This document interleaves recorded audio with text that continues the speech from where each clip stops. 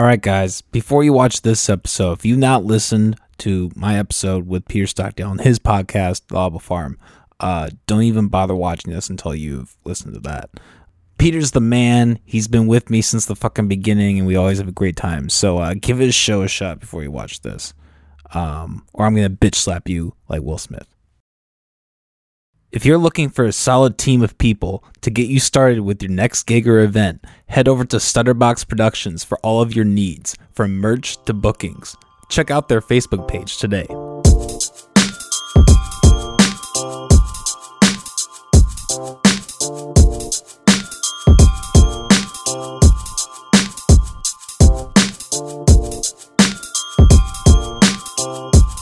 This is the McAllister's podcast. It's basically started, but we're here. Peter Stockdale, Audible Farm. What's up, guys? Also member of Three Finger Betty, and you still part of Unity? Unity has dissolved. That is done for, at least for what I know. It's not going anymore. But I do play like with Jesse Wilson. He's like a country, I guess you could call him a country singer. I don't know what else you would call him, but like his live shows, he'll like do hip hop and rock and all sorts of things in there. So like, I don't know, he's done like Vanilla Ice, or he'll do songs by like Blackstreet, and it's just like, okay, like rock and roll. Well, he's done like a Little John song, like he's done that before. So like, you never know what he's gonna play, and that's one of the reasons it makes it so fun to play with him. Yeah, that name sounds familiar. I feel like I recognize Jesse Wilson. You know, I want to say this off the bat. Like, you are truly like one of my favorite podcasts in Iowa. Like, you were doing some great shit, man. I feel like you and I, do a lot of very similar things where, I am trying to branch out, but I tend to do a lot of hip hop artists, and you always tend to do, not always, but you tend to do a lot of, guitarists, rock artists, that kind of thing. Mm-hmm. So I really love what you're doing, man. It's fucking awesome. Appreciate it. Yeah. I mean, there's not too many people that are doing what we do on at least like a semi-consistent basis. Yeah, exactly. Which, I mean, there are other Iowa music podcasts out there. Unfortunately, the Iowa Music Podcast is not around anymore. Mike Schulte was doing that one. That's done for. He's got another one that he's doing. Yeah, well, he's one of my favorites. Well, all of them. Confused Breakfast. Yeah, like, they're doing some crazy shit. They're killing it, and like they're actually like have numbers. They were mentioned on the fucking was it Two Bears, One Cave? Yeah, they got a shout out from Bert Kreischer. That is insane. From Brent Crystals. Yeah, I went to their YouTube and they got 100K. I'm like, what? Yeah. Well, it's legit. I mean, they do a lot of stuff, and Mike's always been good at that stuff, like social media, which is something I feel like any of us, a lot of people that listen to this, I'm assuming, are like mine. They're entertainers, but like, you got to work on your social media. And I, for a while, like really, really dove into it really hard, and it burns you out. You got to schedule things out and get it done right. But they do a lot of stuff. They do a lot of social media, a lot of clips, a lot of things like that, so. Yeah, that is an area where they are, I feel like, one of the best. They really have that nailed down. Well, they have the advantage with like talking about movies all the time. They can always like make unique clips out of that whole thing. Yep. Yeah, or like mash up things that like, those are some of my favorite clips. Like, bet you didn't remember when this guy was in that movie, and they'll put like, whatever, like a scene from Top Gear and like mix it in with, or one from Top Gun and mix it in with something like Matilda or whatever. I don't know whatever they're talking about for the week, but yeah. They always have like weird mixes too. Like they were having like they were talking about I didn't actually listen to the episode, but they were talking about the Matrix and like how there's like a fan theory with Star Wars. They just go off on these like, tangents. It's interesting. It is pretty wild. For a while when I would like, I go in spurts with like movies and TV shows and watching stuff. So like sometimes I'll watch stuff and I'll get like super deep into it, and people will have these like crazy fan theories. Like I watched King of the Hill recently, like start to finish, and I was just like, wow, what are some fan theories on King of the Hill? And it's just like the stuff that's like absolutely insane that's in there that you're like, okay, like so and so is actually so and so's father, and yet a yada yada yada. It's like, oh, okay, this is wild. So I don't know, but it's really fun to like think about those kind of theories and like whether or not they might be real, or like what universes like shows take place in. Like NBC in the 90s was really famous for crossing over a lot of their sitcoms, so some of them like supposedly took place in the same universe or whatever. So I mean, there's infinite angles you could take with like what those guys are doing. So hats off to them for like picking a good topic. Yeah, for real. How long is fucking King of the Hill? How many seasons is that? I don't know, like 9 maybe. Jesus. It's a lot. It's a lot. And it's kind of weird. Like, I don't know. I got really into it because it's honestly like a really good show. But like one of the reasons I started watching it was because people kept sending me the memes, and I'm like, I don't get the reference. Like, it's a funny joke because I can see what's going on, but I don't understand the reference, or whatever. So I started watching it, and like one of the ones that goes around is like the greatest joke that's ever been told on or ever been shown on television was in Hank Hill was trying to use WD-40 on something. And he couldn't get the cap off, so he got a smaller can of WD-40 out of his other pocket and greased the cap so he could get the cap off the bigger WD-40 to use it. And it's like, that's hilarious, There's a lot of stuff like that that's hidden in the show that you don't notice because there's no laugh tracks in it. So, I do kind of like that. Yeah, my mother would say this. I almost kind of agree with her. There's almost something about like lack of laughter, like The Office or like King of the Hill that like gives it like an extra laugh effect because there's something about like cued laughs that like feels very fake. Yeah. I mean, you obviously are supposed to laugh at certain things, but it kind of feels like you said, it feels forced when it's like not a live studio audience and it's canned laughter. That kind of does bother me. But like I feel like a lot of the stuff where they don't put laugh tracks up, it's more dry humor, so you have to figure out why it's funny, or it's like cringe funny, or like one of my favorite movies for humor like that is Spinal Tap. So like you could watch it through like all the way through start to finish, and then you don't realize that there's like a joke in this one scene that you don't notice it until like the second time through, So, I mean, everybody loves Spinal Tap, but yeah. I couldn't get into it actually. It's super dry. Like it's super dry. Like I remember watching it as a teenager and just being like, everybody loves this movie. I have to love it, and just watching it, just being like, disappointed. Yeah. I watched it. I know all the stuff that happens, but then when I rewatched it, in my 20s, I was like, oh. Like there's a scene where they're all talking and like 3 of the band members all have cold sores and like nobody draws any attention to it. It's like a 2-minute scene and like that's it. They're like at a party somewhere like after a show and it's like, oh, why would all 3 dudes have cold sores? It's like, oh, you kind of start to like connect the dots in your head as to why like 3 band members might have cold sores, and then you're like, okay, hilarious. But it's like nobody says anything about it. It's just like in a scene and gone, like just like that, Yeah. And so those are the kind of things when you watch it the second time, you're like, I didn't notice that the first time or the 5th time. It wasn't until like the 10th time I saw that. I was like, holy cow, that's hilarious, That's funny. I don't know. There was we're gonna turn this into the Confused Breakfast talking about movies and stuff. That's fine.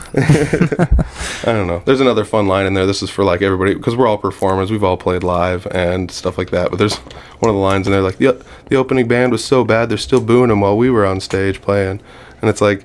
Clearly, if they were booing while you were on stage playing, it's because of you. It's not because the opening band was bad. Like, so yeah. Damn. I don't know. I'll have to give it a rewatch.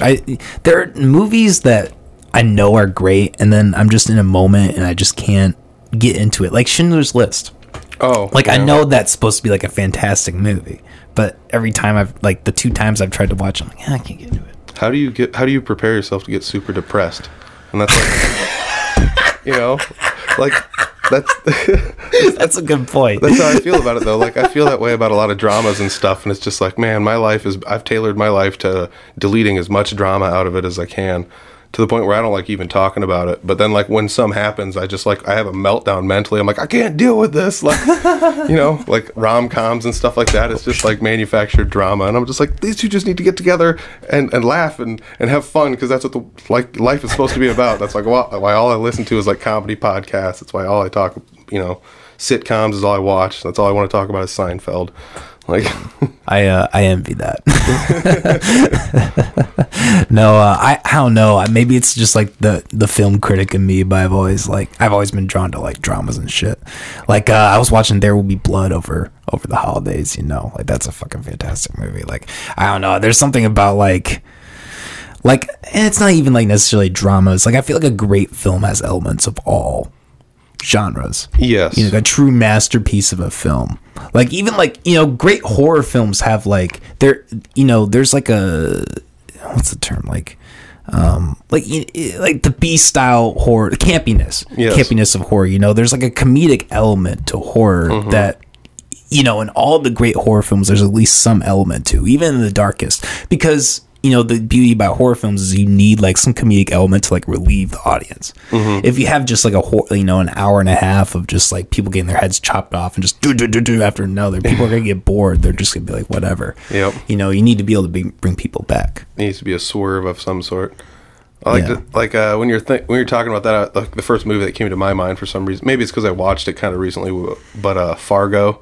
So, like, that's a great fucking movie. So that movie's super dark in places. It's like a drama for most of the movie. The whole thing is like, but it's taking place in northern Minnesota. So everybody talking like this, they got that like super Minnesota draw, like, don't you know, and all that other stuff. And well now, and saying all those common phrases. So like, there's that, but there's also like comedy stuff because Steve Buscemi's in it, And, well, and not all their movies, but that movie specifically is just like absurd. The last half hour just goes off the rails. Like when he's like, pushing his foot down the wood chipper, you can't help but laugh. You're like, what the hell is going on? What has happened to this?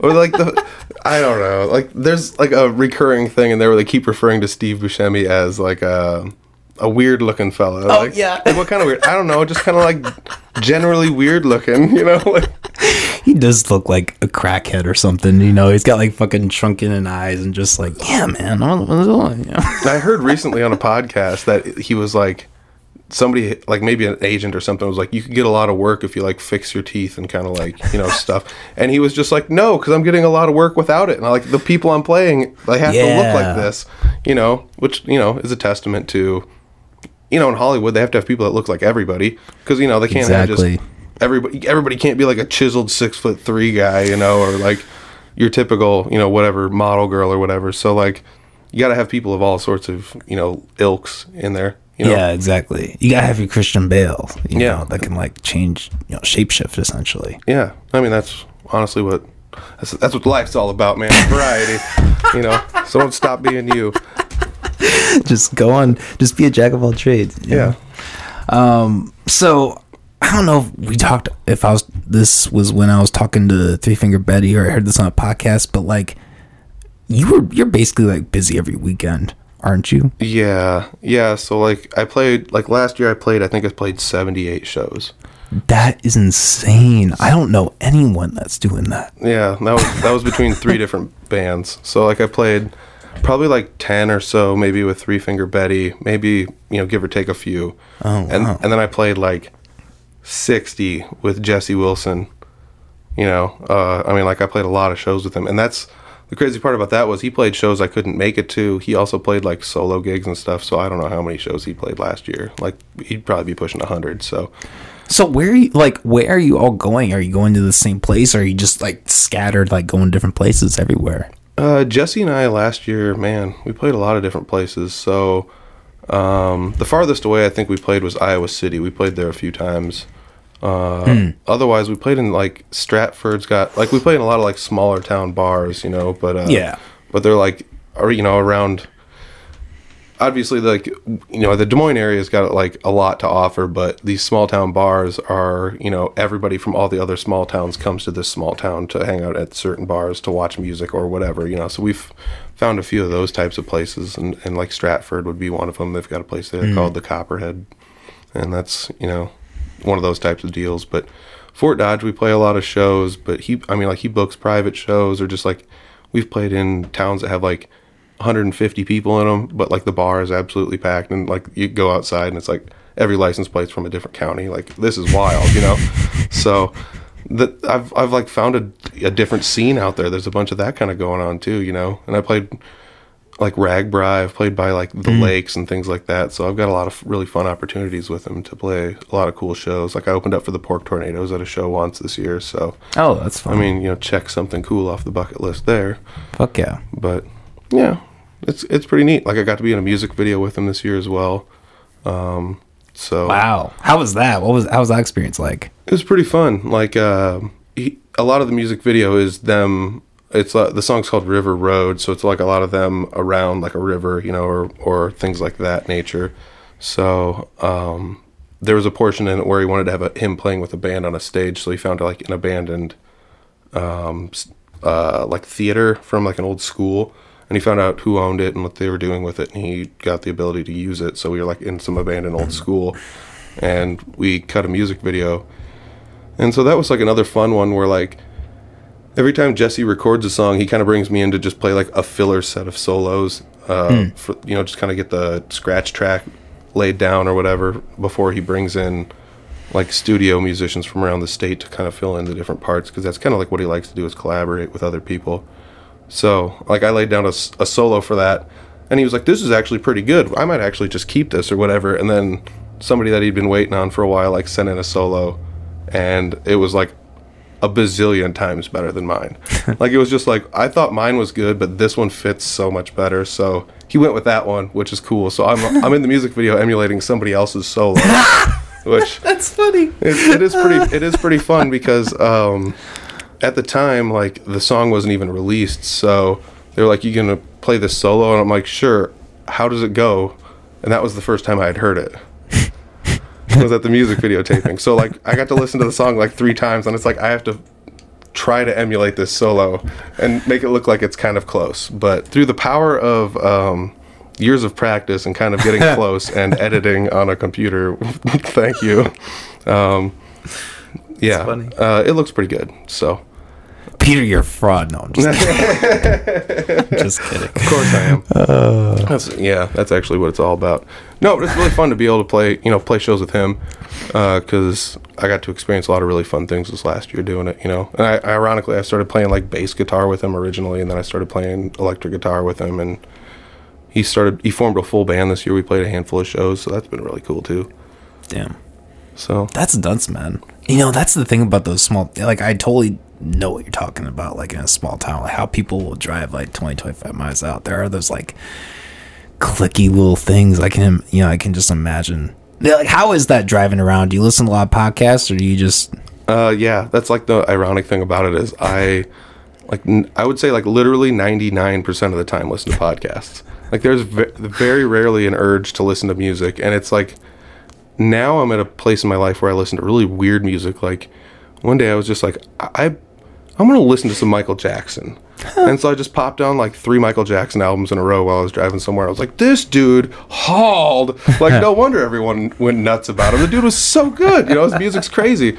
And like, I'm finding myself as I grow to like not dislike as much music as I thought I disliked when I was younger, because obviously you grow up and you have different opinions on things. Yeah. So like I put in some Smashing Pumpkins, which were like never my favorite, and listened to like 3 or 4 albums of theirs. So like, these guys were awesome. Like, yeah. I should have enjoyed a lot more music when I was younger. That's like one of the toughest realizations of getting older that I'm finding is like, man, when I was younger I thought I knew everything. I was so confident, and I was such a like, I had my head up my ass pretty much most of the time. Yeah. It's probably good you didn't know all the music, because, that's the thing. You get to discover music in life. Like Outkast. Very true. Like Outkast was one of like the first songs I ever heard. Like, not one of the first songs I ever heard, but like I grew up in a very like strict environment. Like my parents, I was literally just like hymnal music and like Christian rock. That was like all I was allowed to listen to. Yeah. And then like when I went to kindergarten, on the radio was playing Outkast, and so like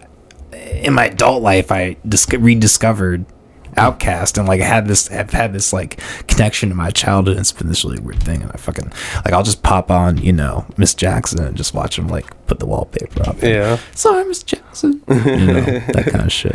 Did you grow up with the internet? Like, how young were you when you like hopped on the internet the first time? Do you remember? Because like that's something I feel like is the biggest barrier. Well, I was born in '95. I feel like I probably around 9/11 I had internet. Yeah. I feel like, at least by like 8 or 9. I remember dial up. I remember being on the internet, having having my mom fucking make a phone call. I was like, God damn it. Yeah. You kicked me. I'm on MSN Messenger talking to all my friends. Come on, Mom. Yeah. I remember I'd get in trouble all the time for like going online. Like, because they were like, you remember the early days of the internet. There was all this scare about like, online predators, which it was definitely a thing that people should be educated about. But like the amount of it versus like the reaction to it is probably very small. Yes. So like I feel like my parents just kind of were on that train of like, you can't do anything. Like they got mad at me for like RuneScape, like Facebook and shit. Like just yeah, they were just so like anti that. Like my mom didn't want to get an Apple account because she didn't trust them with her credit card information. Oh, okay. Yeah, you know, like I mean, you can be that way, but it's going to be tough to go with the times, you know. Well, now they've like developed, you know, because I mean, it's like literally impossible now. If you're trying to get by with like checks and cash, it's like I don't even know how you live. You know? I cannot believe that checks are actually still a thing that is accepted at a face-to-face transaction. Yeah, it's like it's way less legitimate than online transaction. I feel like, you know, because that's just encrypted. It has like a code. Like a check is just a piece of paper. Yeah, it gets fraud all the time. Yeah, and I mean, like, you have the weird thing about a check is like you have their information on the check, so like you can use it. You can but like what if there's no money in there? Like it bounces and you don't get your money. You know, like depending on where it's cashed. If you try to electronically cash it, that's what's going to happen. So yeah. I don't know. It depends on what goes down. Like checks are just super weird. So I'm not big into checks. Yeah. You ever fuck crypto? Yeah. I mean a little bit. Like I bought into it before like the big crypto wall. You know, like everybody freaked out. You know, and like right around COVID time and started jumping on the crypto thing. So, but I don't know. I won some on that end, but then like when everyone was going nuts with crypto, I threw some money around and came out pretty flat. So yeah, I don't know. I won some, lost some. It's not like a you know, it's one of those things I always like think about with like investing and things like that because I like to do it in my free time because I think it's fun. Like I don't like gambling, but that is pretty much gambling, you know. So, but like, yeah, in a way, especially with something with nothing backing it like crypto. But like, you should just take your win and just call it a win, you know. Like, I bought into a bunch before everyone went nuts with it, and I was like, I'm ahead on everything, and now I'm like pretty flat on everything. You know, yeah. So. Well, crypto is crashing right now. Yeah, there are not to get into it, but there are like I think like the Czech Republic and other governments have like outlawed it. Yeah. So that's kind of the fear of crypto. Like it's in theory it's this way to like, you know, people have to independently make money and like decentralize things, but like governments can come in and just be like, yo, you can't have this. You know, the U.S. or like, you know, U.S. government could like buy it all out. Yeah. And then like just. So, you know, crypto's super weird, like just in general, like what it is and how people value it and things like that. Like it's pretty much just a way to like guarantee that information gets transferred and nobody can mess with it. Like that's what it is. And you have an encryption type based thing that is going from one end to the next and you have to use computers in the middle to decrypt it and make sure that it went to where it was supposed to go and everything got there, etc. So like these computers in the middle could be anybody, and that's where these people have these like computer banks where they're physically mining crypto, where their computers are trying to generate the answer first. And if you do, you get like a coin. And then these, like, what do you do with these coins? Well, I'm using money to like power a computer to do something, so there has to be some value to this coin that I've gotten, which is an actual like that's a technically like a physical Bitcoin. That's like, you know, because they got the coin from doing the actual work. Where like a lot of people that are trading crypto are just trading the commodity of the crypto, not actually trading the crypto itself. But, yeah, I don't understand the mining part. Like, I understand like having like an online currency like that, face value makes sense because everything's going that way. But like, yeah, I mean, this is probably just maybe it's my lack of understanding, but yeah, the mining thing doesn't make sense. Yeah. Like with dollars, that's kind of the argument though. Like, you know, it's like with the Federal Reserve and like the value of money, like the gold standard is completely fucked. Like it's not, money isn't even based on that. It's like at the point where it's so inflated out of control, it's not even really worth anything anymore. Like in terms of like what it used to be, like when we were like mining for gold and things had value and like, you know, they were still trading that kind of things. Value is an interesting concept in and of itself though, exactly, too, to like place on something. You know, you're finding a lot of that these days where like a lot of markets are super inflated.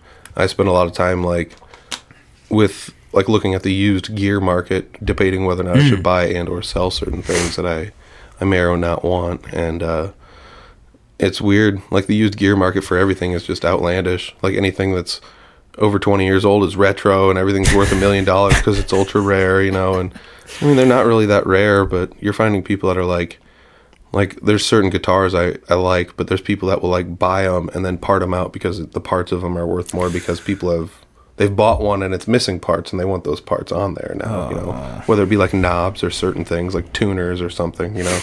Damn, that's sad. And it's pretty junko, but Yeah, I don't know. This is like a fun conversation because I don't know how we got back on this topic here, but you're on the McAllister Hours, man. That's what happens. That's how it happens. You know, I don't know. Yeah, I do have that's probably like my favorite and least favorite thing about like playing guitar is like liking gear and then trying to like find the right gear that you want to use at shows. Like I kind of covered that in a recent podcast episode on my podcast, but like it's you know, I don't know. It's crazy. It's weird to like find special deals on certain things that people don't know what they have, and you show up and you're like, hey, I'm just letting you know this is what it's worth. Like, else, you know, if you're still willing to sell it, you know, and trying to at least be a nice guy about it. And it's fun because a lot of times like people are just like, I don't care, just take it. And it's like, okay, you know.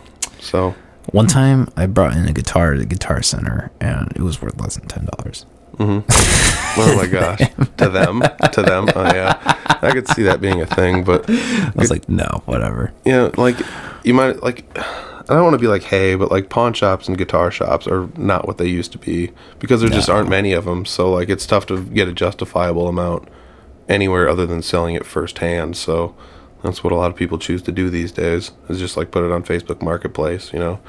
But it's kind of funny getting on there too, because you can see guitars that are literally like, this guitar market value is literally like is not over $100, and someone mistakes it for some like a $400 guitar because a lot of them look really similar. So if you don't know what you have, or it's missing some of the certain badges to let you know what model it is, it's like, you know, this is a Epiphone Les Paul, and it's like, yeah, that could be anything. You know, there's $80 ones and there's, you know, $1,000 ones. It could be anything. So like when you talk about like patches, because I've played guitar for several years myself. Like what, like how's, I mean, you don't have to get into too specific, but like what are like the general things that you know determine like what kind of specificity it is in terms of what guitar it is? And like in terms of like, you know, you're saying like it's whether it's really this guitar or not, you know, how do you determine that? I mean, like certain guitars have like certain giveaways. So like Fender, the easiest thing would be like, does it say Fender or Squier? Squier is like the low end Fender. They look just like Fenders. They're kind of made by Fender, quote unquote, overseas usually. But yeah, Squier stuff, if it says Squier instead of Fender, that's usually just a cheaper guitar. But like Fender, then on the headstock, it'll tell you if it's made in Mexico or not. And so like the Fender ones are usually Mexico or America. There are some Japanese ones out there as well, but those are like, you know, just things like that. Like Gibson guitars usually have something on the headstock that's just like, this guitar is obviously a Les Paul shape, but the headstock says, you know, Studio Custom. So it's like, oh, it's a Les Paul Studio Custom, you know, or whatever. Then you start to look like, you know, you start to figure out what kind of models you like on guitars or what kind of certain things you enjoy. And that's like the benefit I have. I've gone to so many different jam nights and played so many different people's instruments where it's like, you know, I almost don't need a guitar shop anymore. I've got enough peers and friends that I've played with where it's like, I got to try certain guitars out. And there's some guitars out there, ironically, like nowadays that are super cheap and they're like, this not only looks great, but it plays great. So, yeah. You know, the market is kind of weird out there. I think there's going to be a point in time where there's going to be a huge shift because there's companies overseas making guitars that are so good that, like America, can't keep up unless they charge way too much for it, you know? That's the unfortunate part. Damn. It's like a lot of American guitars, like brand new, are like $2,000 or $3,000, and it's like, wow, there's not many that aren't that much. Fuck, man. Yeah, that's what's kind of deterred me, you know, away from like that's like been an element of guitar, because like, you know, I still have the acoustics, I still feel around on it, but yeah, like you know, my electric's fucked up. I feel like if I want to take it to that next level, I have to like put like however many hundreds of dollars into that. I'm just not really willing to do that. Yeah, I mean, ultimately, I mean, it's like a weird thing though too, because like you start out playing guitar and you want to buy a cheap one because you don't want to spend a lot of money in case you don't want to play it. But the bad thing is that the cheap ones are harder to play. I mean, it's just the way it works. So it's like that double-edged sword of when you're first learning, and you probably should get a guitar that's nice so it's easy to play, so you learn. Yeah, you're playing like a really difficult one to play. And it's not that they're difficult; they just don't play as well. So that's like kind of a goofy thing about them, like the concept of playing a guitar. But you know, I don't know. I went through a point where it's just like I have a cheap guitar, then I had a mediocre guitar, and then I bought a good guitar. So I had three, like one of each, like ilk, and I was like, it's obvious to see why the cheaper guitars are cheap. But then through my life, I've like bought and sold guitars, and now like one of my favorite guitars I play is like one of those $100 guitars I was telling you about. And it was something I like test painted just to see if I could like hydro dip something. And I was just like, I'll just hydro dip this cheap guitar and see what happens. And now it's like one of the guitars I play all the time. Yeah, which is like yeah, super yeah. weird because it's, you know, not as easy to play, and it's obviously made out of cheap materials. While you're playing it, you can tell that. But I've kind of fallen in love with it. But I do also have like a nicer guitar I play. I think that's a badass guitar, that one you're talking about. I've seen you perform with that Yeah. one. Yeah, that's another thing. Like, for people that don't know, I do play in a punk band, Three Finger Betty, and Mr. McAllister showed up at a show one time. And I did. So it was fun. That's really awesome. Like, I super appreciate that, because that's one of the cool things about people that are in, I don't want to say like our line of work, but like doing what we do. Like, it's I don't know. I don't take people supporting me while playing, like seeing me play live. I don't take that lightly anymore, because I know what it is to like go out and do that. Like, it's, you know, Yeah. even though I'm playing 80 shows a year, I've probably caught like, you know, 50 shows a year, you know, so I'm still going out to watch shows, or like we'll get done with our show and we'll pack up and we'll walk across town to go see somebody else who's playing for another hour at a different bar, you know, so like I'm not foreign to that. So when people come to my shows, I notice, and I'm very thankful and grateful for it. So thank you. Yeah, no problem, man. You know, it for how many shows you play, that it's just fucking nuts, man. It's crazy what you do. It really is. Yeah. I remember like when we went to that show, like it was kind of weird, because I think that was our first live event we went to post pandemic. Yeah, it was one of the first ones we played post. Oh, really? Yeah, we played a few like during the pandemic when you could play, but it was still while like, you know, there was still like social distancing and all the extra rules. So like nobody showed up to the shows, but we did play a few during the pandemic. I mean, we played some places and just live streamed instead. So it was like a closed venue, but they like, you know, had 2 people in there like running the sound and lights and recorded it live and put it out there on YouTube. So, you know, it was a weird and shitty time, but it was something. It was something. Yep. And it's kind of interesting. I feel like it's part, you know, that whole streaming aspect is going to be permanently ingrained in everything now. Yep. Like that's, you know, obviously we're pre-recording this now, but like I want to keep live streaming like a big element of this show, because I think I mean, you know, maybe not necessarily every time a lot of people tune in, but like the 5 people that tune in every time, like that's something to them. Like they're watching. Yeah. You know? Oh my gosh. Yeah. And that's one of those things where like interacting with those people, like somebody said it recently on one of my podcasts, something like, if you're in a show and there's 100 people there and 20 of them are reacting really well to what you're doing, you feel like you're playing to 5,000 people. You know, because it's just like to those people, this is like everything. And so like you on stage, to, you know, those people are everything to you. So yeah, fuck, I'm about to be performing here next weekend. Nice. Actually. Nice. That's awesome. Yeah, I'm gonna be doing the hip hop showcase. My buddy Lilo Savage, he runs it. He does it. Starbucks and Dirt Lord also. People, shout out to them. But yeah, it's kind of just like a local. They do it on West Des Moines. They do it like, you know, once a month. Cool. So that's awesome. Yeah, they usually get like, you know, sometimes all people from out of town. Usually they just get locals. It's like, you know, they got 10, 12 people that go up do. You know, I'm doing like 20 minutes this time. It's his birthday, so it's a free show. Oh, cool. Where's it at? It's called Your Private Bar. Oh yeah. You were there one time. Yeah, this will be my 3rd time there. Actually, I was gonna try and get to there, and I couldn't. Like that's like the only bad thing about playing so many shows is like sometimes I'm playing a show and it's like, you know, I'm up at Okoboji this weekend, and then like if I want to see a show, it's like I can't make it to Des Moines. It's like 3 hours to Des Moines from Okoboji, or like maybe 4. You know, so no can do. You know, like I can't. Yeah, I don't blame you. You know, I can't leave my show and go to watch another band finish playing or whatever. So it's I mean that's the double, you know, that's the double-edged sword of being a performer. You know, but that's just true. I you know, I understand that. I would never like hold it personally for someone like not showing up to a show, you know. Yeah. Like honestly, this show I'm gonna go and dip. I have a crazy weekend. I'm performing Friday, and then Saturday I'm driving up to the Quad Cities and shooting a music video, doing another podcast. That's and then Sunday got work. Yeah. So yeah, you've been pretty busy lately, like recording music videos, more music videos, things of that nature. So yeah, well, that's kind of and you know, I want to talk about this on your podcast also, but like I've kind of like been at a point where I'm trying to focus more on the podcast. You know, there is something about the music, as much as I enjoy it, that's like kind of draining in the sense that there's a certain persona that I'm putting out there, and like I perform these songs sometimes I'm just like, I don't feel this way anymore.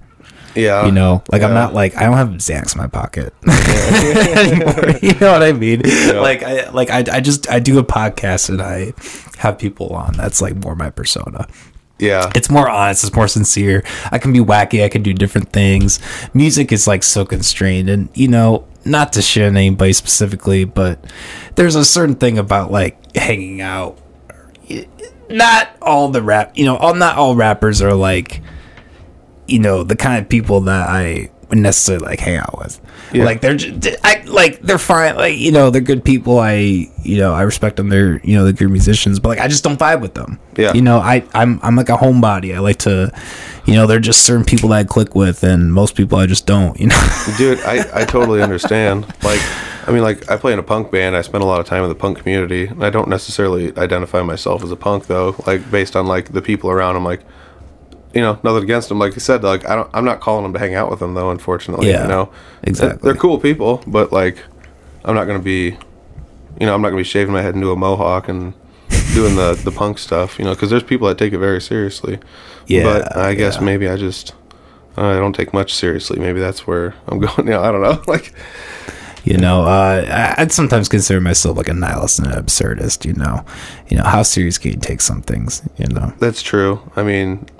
But I'm sure you're also like me in the sense where sometimes you take some stuff too seriously, and then in retrospect, you're like, whoops, like I took that way too seriously, like, and it didn't matter one bit at all. So yeah, it's easy for me to like kind of like internally be like, just logically like, okay, that's the conclusion of what's happening right now, versus like stepping back and be like, okay, let's analyze this situation from a non-biased perspective. Yeah. See what's going on. It's so tough to do that. It's like, it sucks when you do that when you're like growing up and you start to realize like the mistakes you made while you're growing up, like, you know, and like one of the things I think was like, I didn't play guitar for a while just because I didn't think I was good, but like obviously like if you're not good, you should play it more and then you'll get better. Like it's that way with everything, like literally everything in life.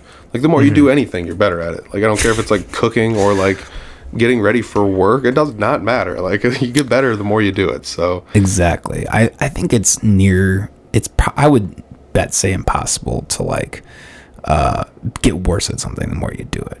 Yeah, I don't really think it's possible. I think you would have to like really put in effort to not be better, or be in like the wrong frame of mind. Like yeah. Well, I mean, you know, people have bad days, but like, you know, still progressively, if you tried something, like for me, like reading, like I just, you know, like I'm not illiterate or anything, but I just sometimes I have a hard time like just sitting down and reading a book because my mind wanders.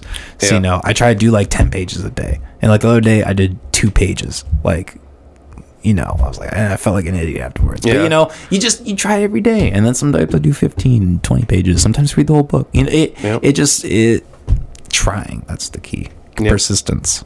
I used to read on my lunch breaks at work. Now my lunch breaks are super short and I don't have that luxury. But when I had long lunch breaks, I used to do that. Just bring a book with and just like read some of it. But I'm just like you, where I'd be like reading and then I'd get to a part where I'd be like, wait, what happened? And then I'd like have to like flip back a page and be like, oh, I just read all this and didn't process a single bit of it, you know. So my mind must have been somewhere else while I was reading it. Yeah, I think I'm at the point now where I realize that there's way too many books for me to like. You know, try to do that. So if I'm at a point in a book and somebody doesn't, I'm like, fuck it, just move ahead. Yeah. See what happens. I might be confused at the end, but it's like, all right, I did it. I feel good that I finished the book. Yeah, that's true. I don't know. I'm also reading like it's called 21st. Was an Evolutionary Lens Guide to the 21st Century. It's by Brett Weinstein, Heather Hine. They're like yes, evolutionary. Oh, you're familiar? Yes. Yeah, I absolutely love me some Weinsteins. Dude, not the Weinstein, you know, Weinstein, not Weinstein. But yeah, him and his brother are really good. They've both been on. Eric is a smart motherfucker, man. Yeah. He's a genius. Like both those guys are just, you know, phenomenal. I can't remember which one of them it was, but they like picked up a guitar for the first time during COVID because they had all this free time on their hand, and now they can play like Stevie Ray Vaughan. That was Eric. It's like, what are you doing? Like, I'm mad at you now. But whatever, I guess. You know? Yeah, Eric's. You know, he's a smart guy, but he's kind of weird. I remember he would do during the pandemic. He would do these like walks, and he would just like go on YouTube Live and like start chatting with people and be like, you know, going off of whatever's going on. You know, he's been kind of quiet lately, though. He's been kind of just chilling. Yeah, I mean, I know they both kind of got into some controversial waters, like kind of discussing topics. Brett is just in it all the time, you know? Yeah. Those two are just at it constantly. Yeah, there's a handful of those type of like instigator people on the internet that actually have like a lot of credentials to be the person that they are, and I actually like used to follow a lot of them, and then for a while it was just like my whole brain process was aimed towards that, where I was just like trying to argue. Yeah, nice. Oh man, so like a lot of people would, I just get online and I just get mad at people and I just want to try and do what they're doing, and then I had to like stop following them all the time because it just like brought up too much angst in my brain every time I get online, you know. And and it's nothing. I have that same problem, man. There's nothing wrong with society and stuff, but you know, it's just. It's weird that like you can get online and disagree with so many people so vehemently, but then you can like interact with them every day in your life other than going online. It's just like, I like this person. They're a great person. But then you like go online and you're like, why are you just... It's so weird that you said one thing online and I disagreed with it so much that now I'm like weirded out by it, you know, like... But so I just have to ignore a lot of what I see online. Well, like, yeah, you know, and like going back to like what we were talking about, like Confused Breakfast, like doing the social... Like, I have a really hard time like with my social media presence. Mm-hmm. Like I don't want to get into it too much, but hopefully we're making some moves here in the future where that stuff's going to improve, because I know people who are like actually good with that. Oh, nice. I'm not one of those people. Yep. But I think my problem is like I'm not in tune. I feel like I find out about things too late, like the trends and like the memes and like what I feel like an old man sometimes. Like it's just like too slow. Like I'm moving too slow. Like I think, you know, like I'm Canada compared to the US, you know. I find out things too late. Yep. The fashion up there is still like a bowling alley in the 70s. No. Have you been to Canada? Yeah, I actually really, really enjoyed Canada. Damn, well, what part did you go? I drove up to Winnipeg with a buddy, and we like camped for 7 days across Canada until we got to like Toronto pretty much at the end, and we saw like Niagara Falls and stuff. We had debated going around all of the Great Lakes and coming back, but we did not. So, yeah. Do you still go camping and stuff? Not as much as I used to. Like, you know, playing music obviously takes up a lot of time, and And as much as I don't want to admit it, like podcasting takes up a lot of time. Like trying to find enough guests and like get back to all the guests and scheduling. You know what I'm talking about? Yeah, it's tough. I mean, like we were going to schedule this one day, and then we had to reschedule it because you know, it just wouldn't work that day. So it's just the way it works, you know. And you know, I recorded one earlier today and then drove here, you know, and that's commitment, man. Yeah, you're working. Yeah, exactly. You know, and it's funny when people are just like, how come you don't do blah blah blah on the weekends? It's like, I'm busy, I'm sorry. Like on the way down here I was thinking about it, like if I just sat down and thought about it, like I'm busy like 4 nights a week and 5 days a week, you know.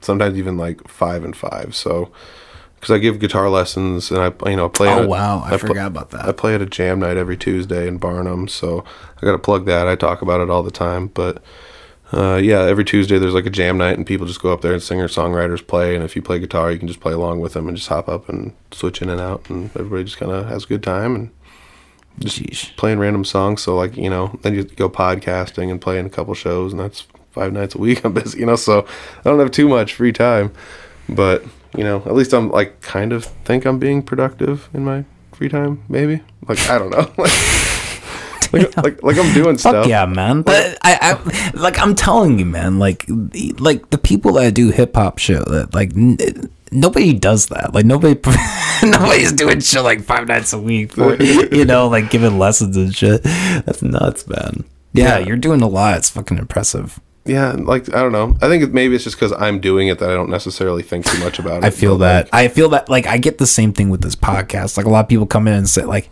oh man, what you're doing is fucking crazy, and I'm just like, I feel like just like a jackass, like like just you're on a mic, like just being antagonistic, you know.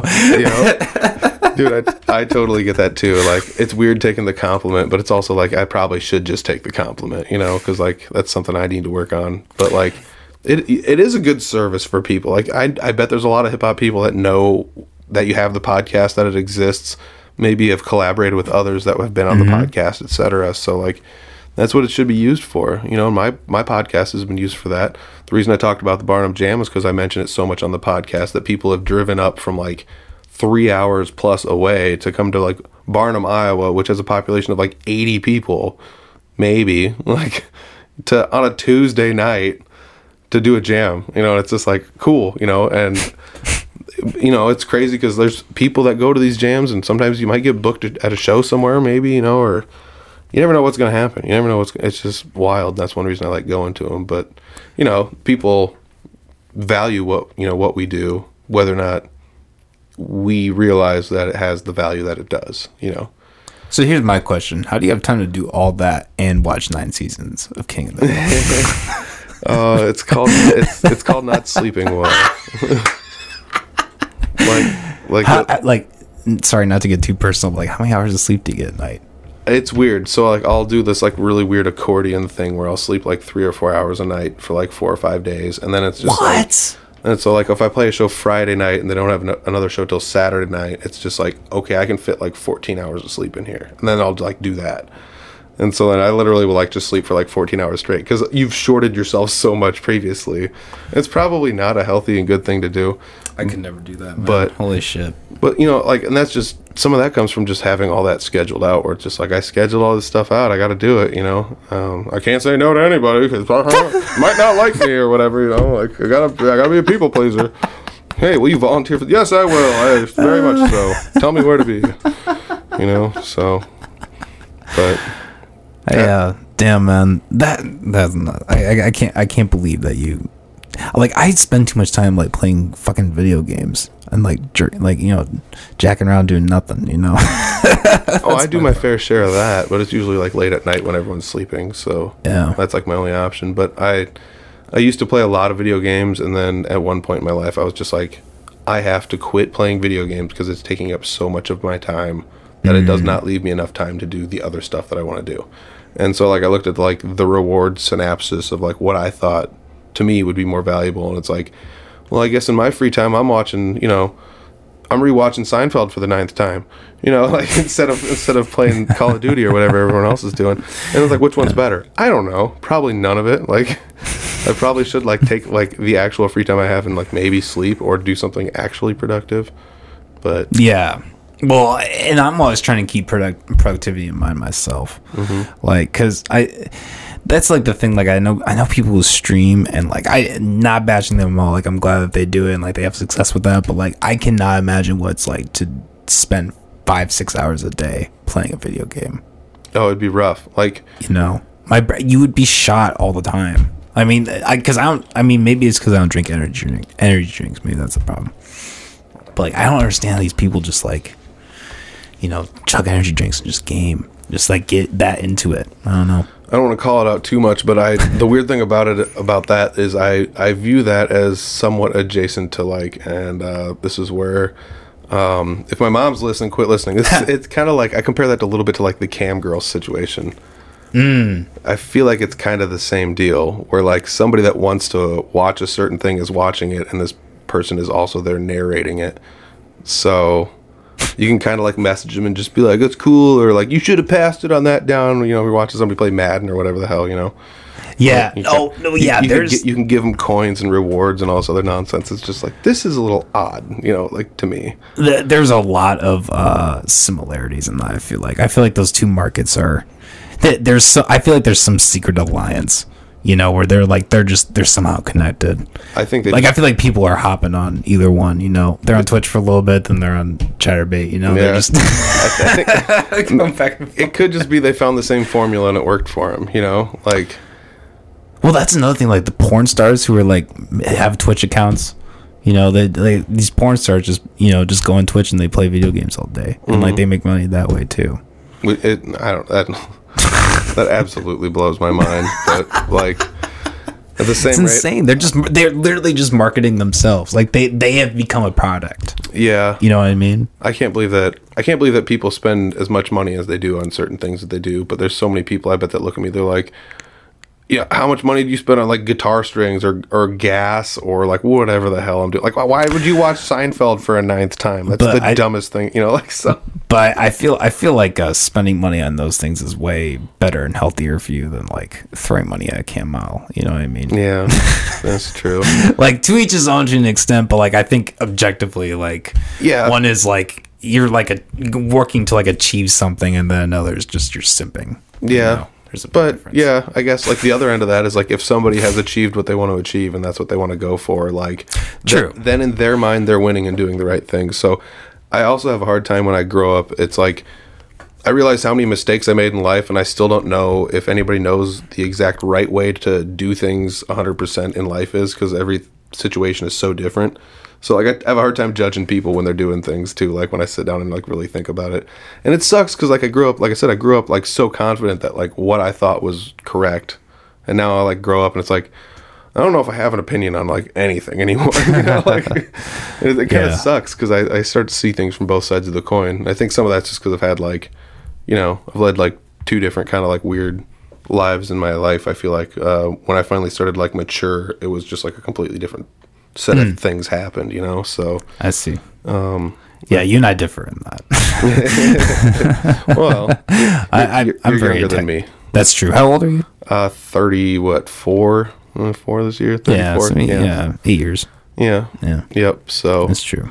Yeah. I have heard that like in your 30s, you know, people tend to chill out. But there are also like people in their 30s that are fucking maniacs. You know? Yeah, but some of those people I've found out were like super chill their entire lives. You know, so I think some of it is just where you're at in your life and like what's happened to you before. Obviously, like, oh, that's you know, that's how psychologists view it too, because that's basic psychology. But like what's happened to you in your life is, you know, kind of leads you down a path to where you're gonna be. You know, and it's I don't know, it's weird to grow up and like when I first started, like even through music, like when you grow up through music, it's just like the first couple times you're playing, you're just like, you're just first now finding your voice and how to play along to certain things. And you're so scared that people are going to judge you and things like that, that you don't want to go out there and play. And now it's not like I'm fearless, but I've figured out like what phrases I like to play where and what happens. And I can kind of take command of a song, or I can kind of lean back and let some other people, you know, take the helm. And I don't have to be the person that's the focal point of anything. Even though I'm playing a solo, I can just make it super simple. And let somebody else be the shining star of the song, you know, or whatever. So yeah, exactly. I feel like a lot of it's just confidence. Yeah, and you know. Yeah. So I don't know. Maybe that's one. I think that's one area where I'm like pretty confident is playing off the cuff. I have more fun doing that with like, that's where like jam nights where it's just like, is there a solo in this part? And it's like, okay, there's an open set. I'll start playing some solo, and it's like, you can make songs longer or shorter than they should be, or you can stretch the solo section out twice as long, or, you know, you can play like Can't You See and add a solo between every verse, and all of a sudden that song's 9 minutes long, you know, or whatever. Bass solo, you know, whatever. Yeah, you and I are a lot different in that aspect too. I'm very like, I like things planned. I think that's why I like, you know, when I do music, I like being a hip hop artist, because, you know, I have my bars, it's straightforward. Like, I never like go up and freestyle or anything like that. I've never done that in public forum. I wouldn't.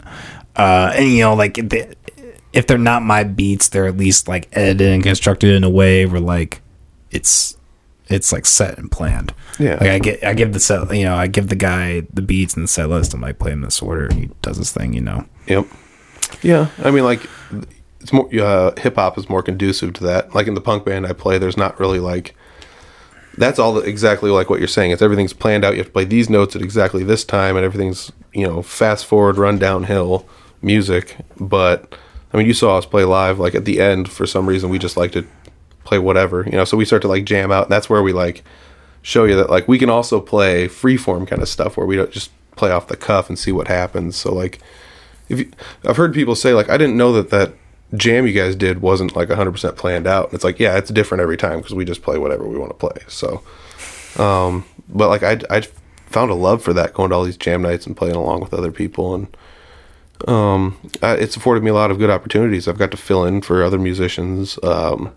I've showed up to shows and people pull me on stage to play leads for a couple songs, you know, and things like that. So it's kind of fun when you have the ability to do that and people, you know, have confidence in you to pull it off well. It's like, this is awesome. You know, I'm super glad I get the, you know, opportunity to do this. And, you know, I live in like a really supportive area musically. Like,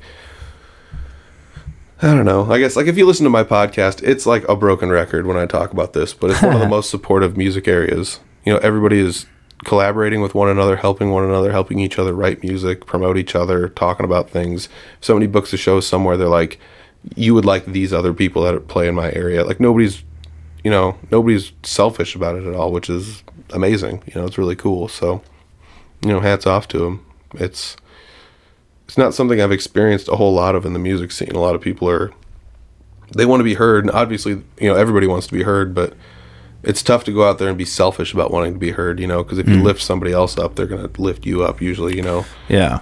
Well, the hip hop scene in Des Moines is a different story, I think. Well, I mean, your music's also conducive to that, though, too. Though. Yeah, like, exactly. Yeah. I feel like almost having some sort of, I want to say like an issue, but having some sort of tension between two artists can actually create bigger things for you in that, in that sense. Yeah, so it could be a good thing too, No, it definitely, it like, I think like a competitive environment is like a good thing in a sense. Like it obviously in doses, like I don't think you should like live in that necessarily, but like, I think there is like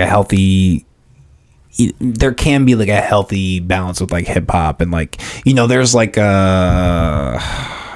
there's a guy, Crazy Baby, I've had him on the podcast. He runs this like underground, like kind of like the Eminem, battle type of deal. But it's not like with the beat, and it's like, it's pre-written, it's not really freestyle, but like, these people just like spend like a month, writing like 16 bars of like, basically fuck you, and then they just get in their face, and like, sometimes tension gets there, but then they like, they're cool, they're friends. It's kind of like comedy, like people like they do a roast, they roast each other. It's a very similar thing, I feel like, in hip-hop. I feel like when I'm hanging out with guys like rappers, like we can always like talk shit and just fuck around, poke at each other a little bit.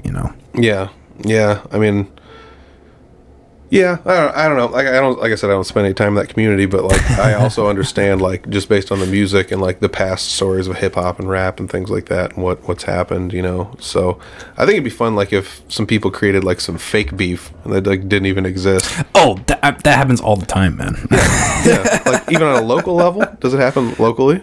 I mean, I wouldn't say it's fake beef, but like recently I kind of had something similar to that happen. I had these lyrics that were construed as racist, and they weren't really racist. What I was talking about was how there was a time where, I feel like when I was growing up in a small town, I maybe was, closed-minded, and I didn't really appreciate people of other cultures. And as I've progressed and, grown up, I've, that's not the case anymore. Yeah. So that was like what I was describing. And basically what this individual was upset about was that we were supposed to do some recording on my project, and basically he just kept dropping, and then he kept like not showing up to the recording sessions, which was costing me money. And then he like just didn't want to do it. He went to the session about to record, then just got there. He was like, I don't want to do it because of those lyrics, which to an extent, yes, I probably should have had that conversation with him. And we kind of did, but I mean, I understand him being uncomfortable with it, but also he just did me dirty. Like he just went about in a way that was just shitty. So we had podcasts coming up. I'm like, I don't want to have you in the podcast. Like if you're going to jerk me around like this, like how am I supposed to like do an interview with you in 2 weeks when like I'm like fucking pissed at you? Yeah. So it was just that. I'm just like, I'm sorry, we're not doing a podcast. So then his response was to get him and 5 of his goons and fucking go on Facebook and just, basically berate me. I had memes made out of me. One was actually pretty funny. It was I had my like priest outfit. It was like POV like professing you were like once racist or something. That one was pretty funny. But yeah, man, it was brutal. Oh, that's rough. Yeah, I haven't been. I don't know. I just don't get involved with that. Yeah, you're pretty, and that's what I like about your podcast. You're pretty simple. I'm the crazy motherfucker who's like has all these these goes on these crazy tangents and conversations, and like, yeah. I definitely am not. I'm not soft spoken by any means, and if you listen to my hip hop music, that's clear. That's obvious. I just spent so much of my life having such a strong opinion that now I'm just like I don't care. Like I'm waiting for that day. So I was in a band with some people, and like I'm not gonna call out the band. It'll be obvious if they listen. But like 2 people always showed up late to everything, and then one day they showed up late and they bitched to each other about who parked where. and they were just like wanted me to have an opinion on it so bad that like one of the guys was just like, dude, we'll kick you out of the band if you don't. And I was just like, over a fucking parking spot? Like, you're gonna kick me out of the band over not having an opinion on who parked in the right spot? Like, good luck finding somebody else that wants to fucking replace me. Yeah, like, who's gonna want to deal with this shit? You guys are insane. Yeah. And so like that's the kind of stuff where I feel like, as dumb as that argument was, I feel like most arguments are that dumb. So, yeah. So it's like, why are we arguing? Like, why do we have to fight and yell at each other's faces and stuff? Like, and mine was fucking dumb too. He literally, and you know, that was the thing. Like, he had his friend call me. We had this big conversation, and like one of the things that he told me that really pissed me off, he was like, because I was white, I wasn't able to talk about that. I'm like, what the fuck are you talking? Like, that's still my experience. It doesn't matter what the fuck the color of my skin is. Like, I'm an artist. That's true. I understand. I understand where he's coming from, the social construct, but like, you know, in my opinion, fuck that. Like, that's my experience. I'm talking about it. I'm not talking shit about black people or whatever people of color.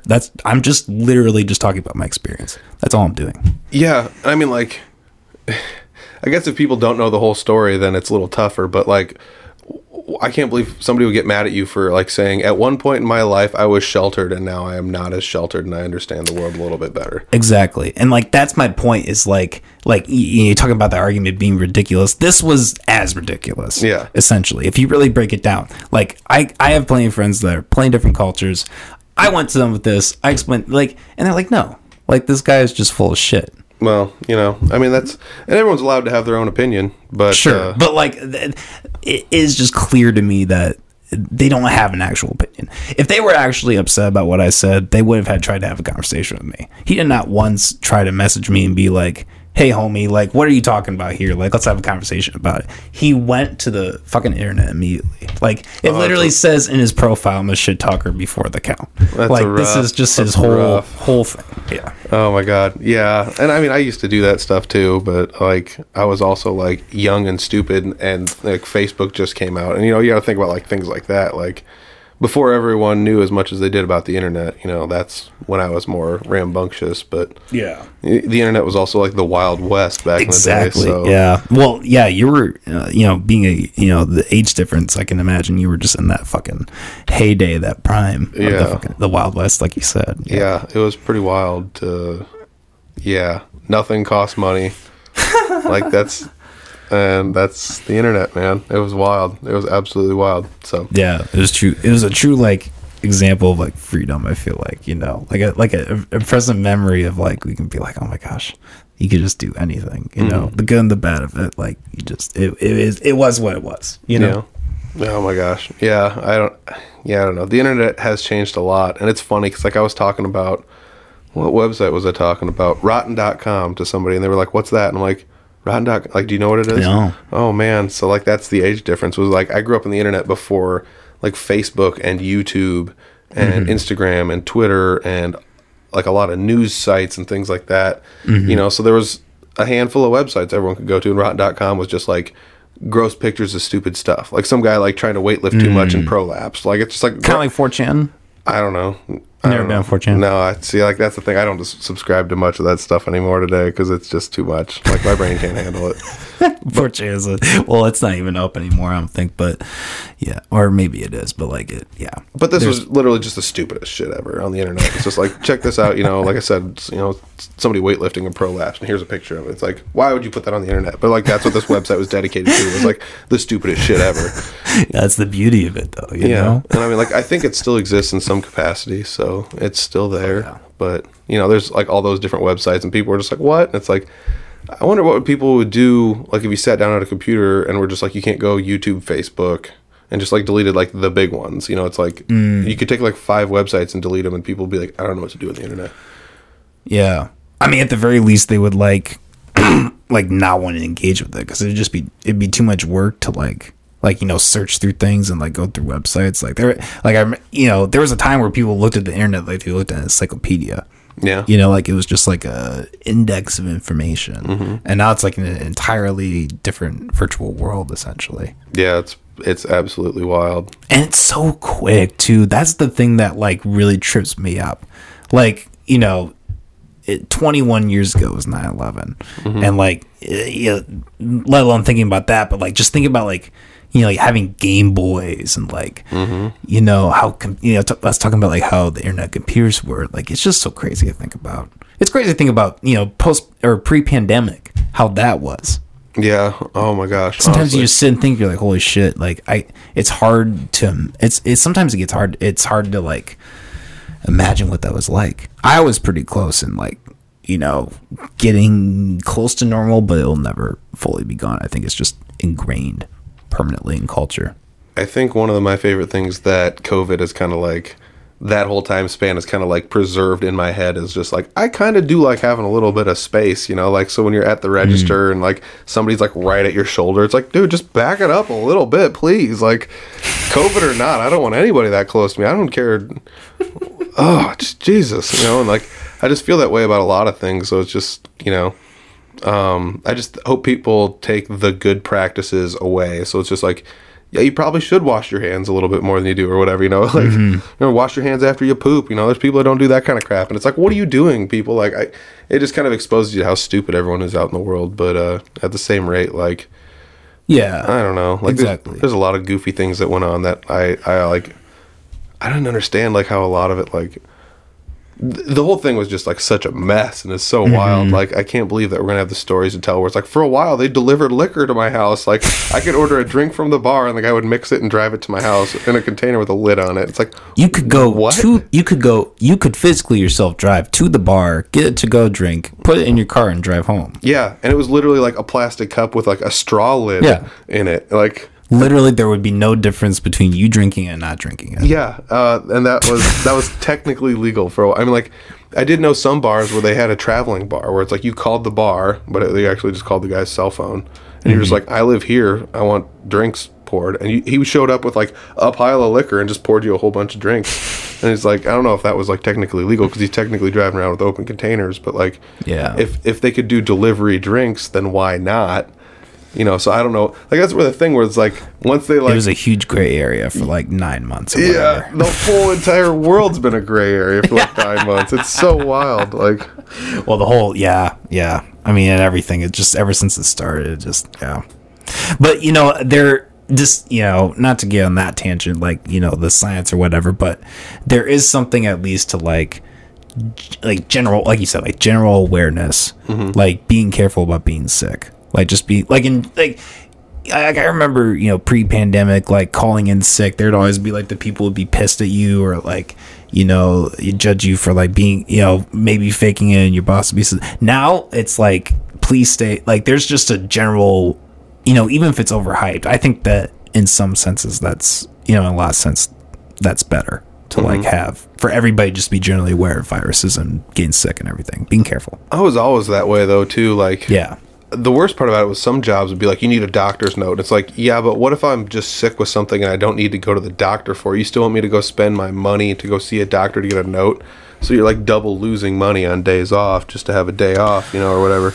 But I mean, that's, Well, that's another aspect of it too. Like, people who like that, like, that's kind of the flip side of it. Like, people who like have jobs where like they literally cannot afford to be sick. Like, they won't make rent if they're sick for 5 days. Yeah. Yeah.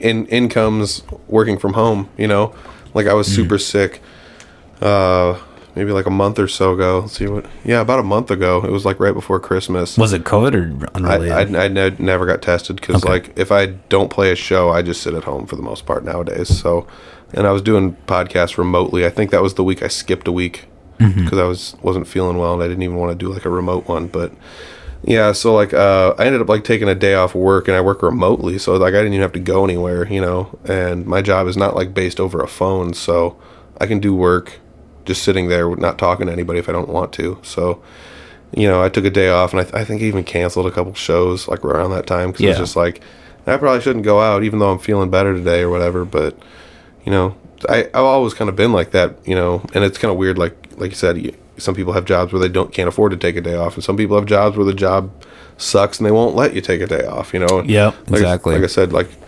not only do I not get to make money today, but I have to go to the doctor and I don't feel good, and I just have to like have them sign a note that says I'm sick to bring it to my boss like they're my parent or something, like I don't know. Like, we're all adults here, you know. Yeah, let's try and act like it a little bit, please. But not every job functions that way. But that's unfortunate. Yeah.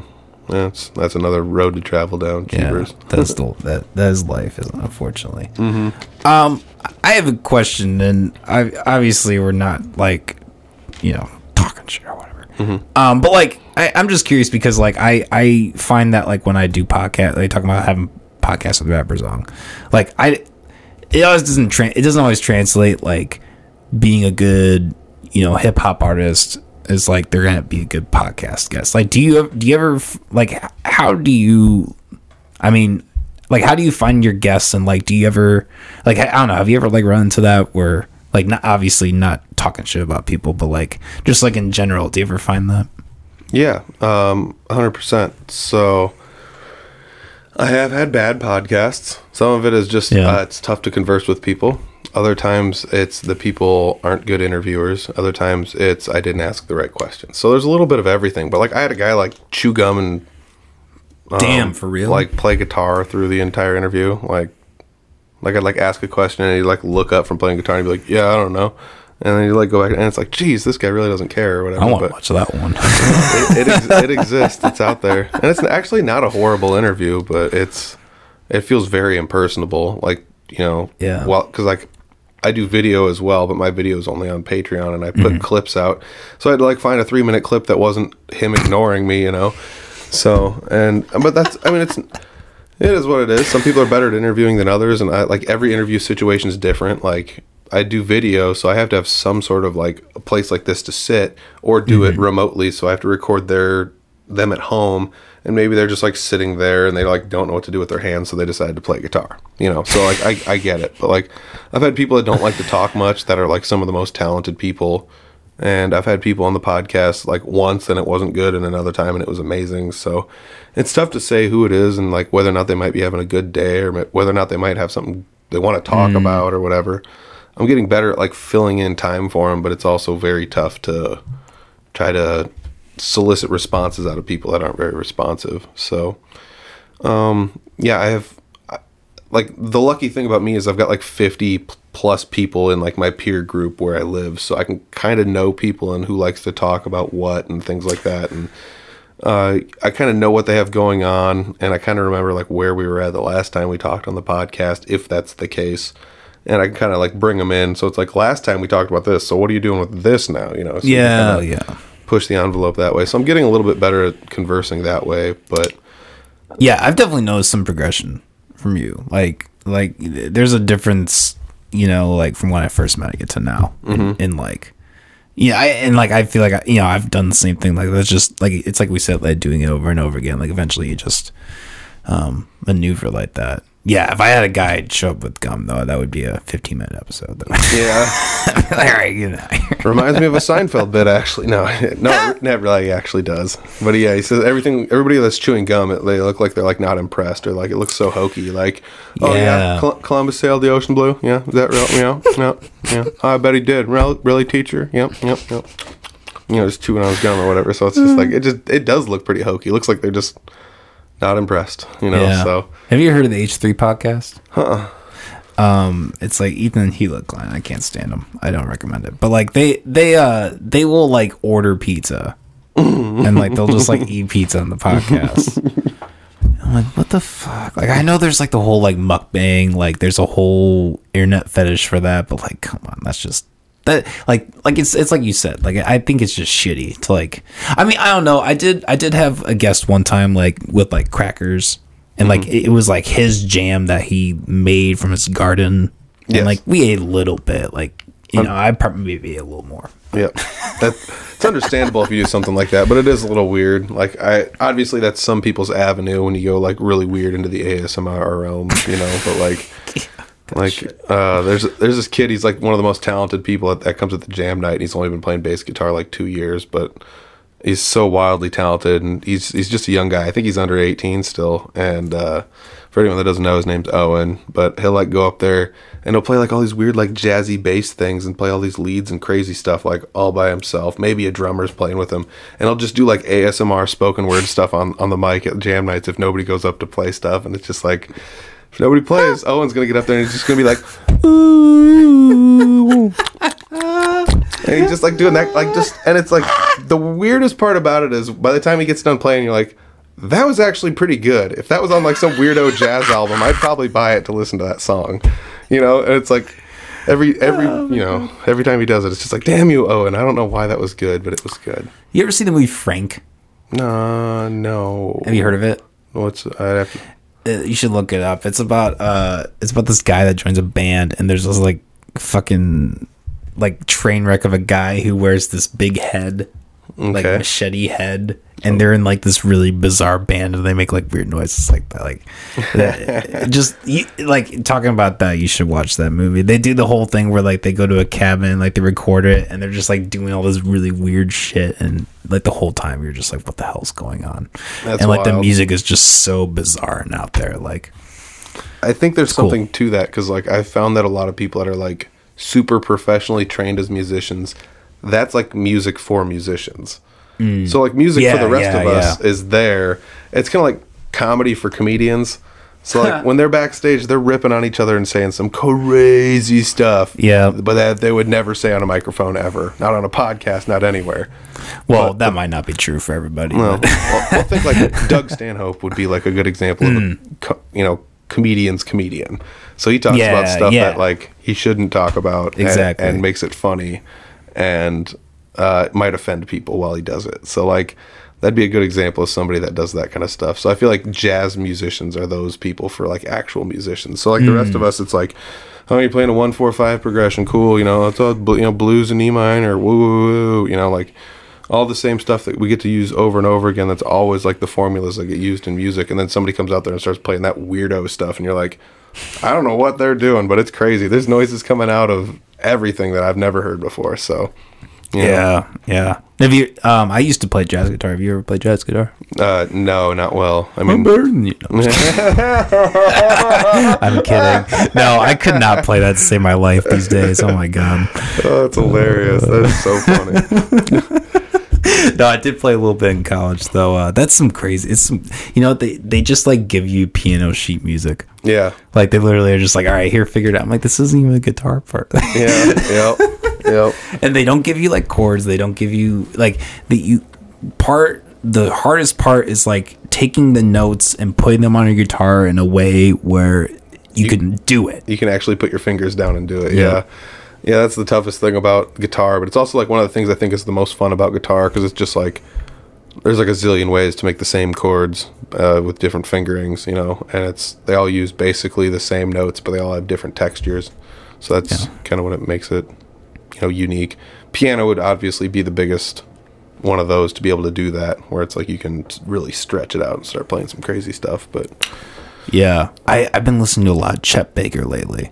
Have you heard of him? Mm-mm. That guy was fucking nuts. He was big in like the 40s and 50s. He was a heroin addict, and he actually got his 2 front teeth knocked. He's a trumpet player. He got his 2 front teeth knocked out in a bad deal, and like he like couldn't play trumpet for like 10 years, and he like had to like pick it up, and like it never sounded the same essentially. But he was like one of the most talented guys. Like there was such like a raw time in the 40s through the 60s and 70s where jazz was just like dark, gritty, but like just people were fucking passionate and talented, and there was such an. Have you seen Whiplash? No.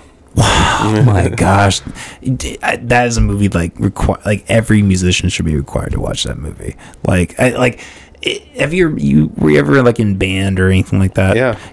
So you'd be able to relate. Like just like everyone that has done that kind of stuff has had like that hard ass crazy teacher who just has like these insane standards. And J.K. Simmons is just like a fucking nut. There's a part where he takes a chair and throws it at him because he's like on time, Yes. And it's like I'm sure you've like seen memes for it and shit. Maybe. I don't know. It's J.K. I can't remember the kid, but J.K. Simmons, the guy who plays Spider-Man's boss, Peter Parker's boss. Okay, all right, yeah. I think I know that is. Anyways, look it up. Whiplash. It's a really good. All right, movie. Yeah, definitely. I'm so bad with movies and like knowing famous people and stuff. Like I quit carrying around like 2000. It was just like it's just too much new stuff coming out. I don't know. 2000? Yeah. Damn. You're ahead of the game, bro. Yeah, but like when I got to high school, smart. dude, when I was in high school, I was listening to like 80s music. I was plowing through that stuff. I was going backwards through time because like I grew up with like kind of older parents, so like I got to listen to like, you know, like Roy Orbison and things like that. And there's nothing against that because like Roy Orbison as a musician is still one of my favorite musicians. But he was a genius, like structurally. Yeah, he just structured the songs super weird. You know, the songs aren't like A B A B C A B, you know, or like the typical formulas that everybody uses. He would use like A B C D E A B, and it's like, what are you doing? Like writing like 6 parts to a song or something, and then like not repeating any of them until the end, and then you just like repeat the first part again or something. And so you know, he was really good at doing goofy stuff like that. He was just like, it just sounds good. It's like, oh yeah, like Pretty Woman, like that lick, that opening lick is such a weird. Like, if you actually like play it on the guitar, like like position wise, you're like, this is kind of odd, like, you know. Yeah, you know, and that's just, he just thought that like in his head this is what it should sound like, and he just threw most of music theory out the window. And so that's kind of the ironic thing about it, right? It's like I feel like the people who are really the greatest when it comes to like music, like a lot of times they do that same very thing. They throw all the rules out the window. Yeah, I mean, there's a lot of stuff that doesn't make sense in music though too. Like I mean, that's jazz, you know. Yeah, I mean, just like the general like 7th chords that people play. It's just like, why is there a whole bunch of major stuff in here with a minor note thrown in there? It's like, because it sounds good. Like, don't ask questions, just do it, you know. So sometimes you just have to trust your gut, and you can even like make mistakes and pull them off and make them not sound like mistakes, you know. And that's, like I said, that's jazz. Yeah, you know. But yeah, I don't know. It's just kind of the way it goes. Like, music is just such a crazy thing because there's really no rules, and the people that break the rules are the ones that get noticed, you know. Usually, you know, you think about people like, obviously Jimi Hendrix wasn't the first person to do what he was doing, but he was the one who did it the most proficiently on a large scale. So like, well, some things he did was the first one, like fucking planked his teeth and shit like that. Yeah, I mean, he'd do crazy stuff, light his guitar on fire, and he was the first one to use a lot of feedback and really try to drive guitars to like distorted states, and you know, played crazy chords that people hadn't really played in popular music at that time, you know. So he did a lot of things and found patterns that he enjoyed a lot of success with, you know. And that's, you don't think he was the first one to play guitar upside down like that? No, I think it's just lefty, you know. There are other left-handed people out there. He just chose to do it that way, you know. Okay. Because he was left-handed, so, or was he? Was it right-handed and he used a lefty guitar? But whatever, you get the gist, you know. So yeah, it's just a flipped guitar, which I mean, I can imagine that being really complicated though. I can't imagine playing guitar upside down. I don't think the strings were upside down. I think he restrung it to be. Oh, he did. But I do know people that do that. Like, I do know a guy that's left-handed, and he doesn't want to buy a left-handed guitar, so he just flips because he's like, there's regular guitars everywhere, so he just takes those and he flipped them upside down, and that's how he learned how to play. So that's insane. It's really wild, but he plays the bass like normal left-handed. So wow. So yeah, it's really crazy to watch him play stuff. But it's like one of those things where you can play with so many people, and if you follow along visually with what people are doing, you're like, I don't know what chords he's making. Like, they're upside down. Like, you got to really think about it, you know? So you have to follow like different fingers and different patterns. It's kind of fun. Yeah, that's fucking nuts, dude. Sorry, circling back to hip hop, because I'm just curious. Like, what's your like general opinion on hip hop? I don't know if I've ever really asked you this. Oh, do you like it? Do you hate it? Like, what?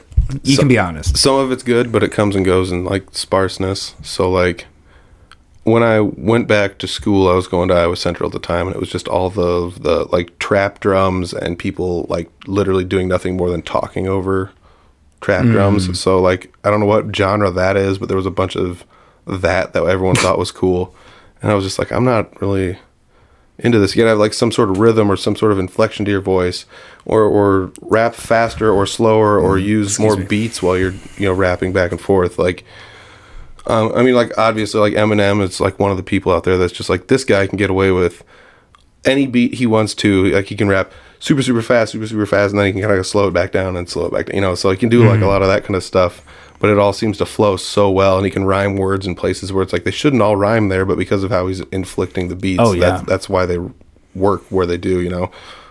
Like, Tech Nine was another one that, like, when I was growing up, I was like, this guy's pretty cool. He's doing a lot of really neat things, pushing the envelope with how fast he can rap, and it's not like fastness is like what I always look for, because sometimes I look for people like creating a picture that I can actually like understand or relate to in some sense, even if I have no background at all on this. So like older hip hop was always better at that, I feel, than newer hip hop. Newer hip hop doesn't hide things as well to let you fill in the gaps as older hip hop did, like back in the day. What do you mean?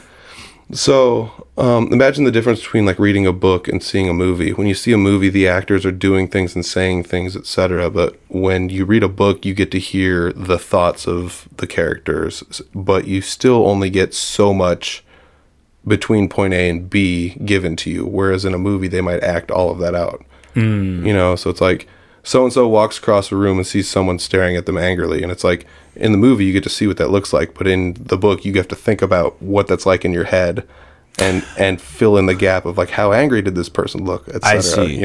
So you're saying a lot of like modern hip hop is very like a movie, like in your face, and older hip hop is more like left to the imagination. There's a little bit more left to the imagination, I would say, but maybe that's just me romanticizing, nostalgia too, to an extent, where like, yeah, I do think there are a lot of artists like, Ken Lamar, and, I mean, I don't know if Griselda is really like lyrically like that, but I mean, they definitely are bringing back that like East Coast like style, like Biggie and Wu-Tang and, Mobb Deep and stuff like that, but yeah, I mean, I totally get what you're saying. And, there's like the whole, Juice WRLD type of sing-songy type of trend. I don't know how you feel about that. I think, Juice WRLD was pretty talented, but there's been a lot of, I don't know, desirable artists that have come out of that, I will say. Yeah. I mean, I find it hard to enjoy a lot of what's coming out now, just because like my life, I don't relate to it. When I was a teenager, when I was younger growing up, I feel like I related to it to an extent somewhat, but now my life is pretty calm. I'm pretty just relaxed, and I don't know, it might just be like the aspect of a lot of it's just based on drama, but there's like a lot of it that comes out that it's just like, I can't believe this is as popular as it is. Like, and I'm not calling anyone out. I don't want anybody to like, don't at me, bro. I'm done with that. I don't want to do any of it. But like Lil Yachty, like I watch like his videos, like it's just Lil like, Yachty. and it's like, this is the craziest thing I've ever seen in my entire life. This is not what I enjoy, but obviously other people enjoy it because it's got a bajillion views, and the guy's like a multi-millionaire. So like, okay, I guess, Well, yeah, and I don't know. And then like, that's a lot of the stuff that I heard while I was like, going back to school and things like that, when people would walk by in their headphones. It's just like music very similar to that. It's like, I don't know. But I remember like hanging out with kids and like popping on like NWA, and they were like, this is old, this isn't good. And I'm like, this is good. Like, tell me NWA ain't good. Like, it's like the freaking Beatles of rap here, man. Just tone it down a little bit, or whatever, No, I mean, they're fucking pioneers for sure. Yeah. I excuse me. It's like the the teenage girl that is wearing the Nirvana shirt, and she's like, you literally play her the Nirvana song, she doesn't know what it is. Yeah, like they're just, it's how the generations are. Like, and it's almost kind of cool to see like that hip hop's been around that long. And it's really like I feel like there was a point when hip hop was starting that a lot of people dismissed it and were like, this is an art form, this is bullshit. Like they're not singing. Like I don't know. Do you listen to Ben Shapiro at all? Yeah, he has this whole thing. I know who he is. I don't listen to him religiously, but yeah, no, me neither. Hit me. Me neither. But no, there's the part. He goes in this whole rant where he talks about like how hip hop isn't music. He's like, it doesn't have rhythm or beat, and like everything he's saying, it's just like, no, you're just not right. Like some people just, I don't know. Like, especially back then, like they just could not process that it was like an art form. But like I feel like now it makes sense. Yeah.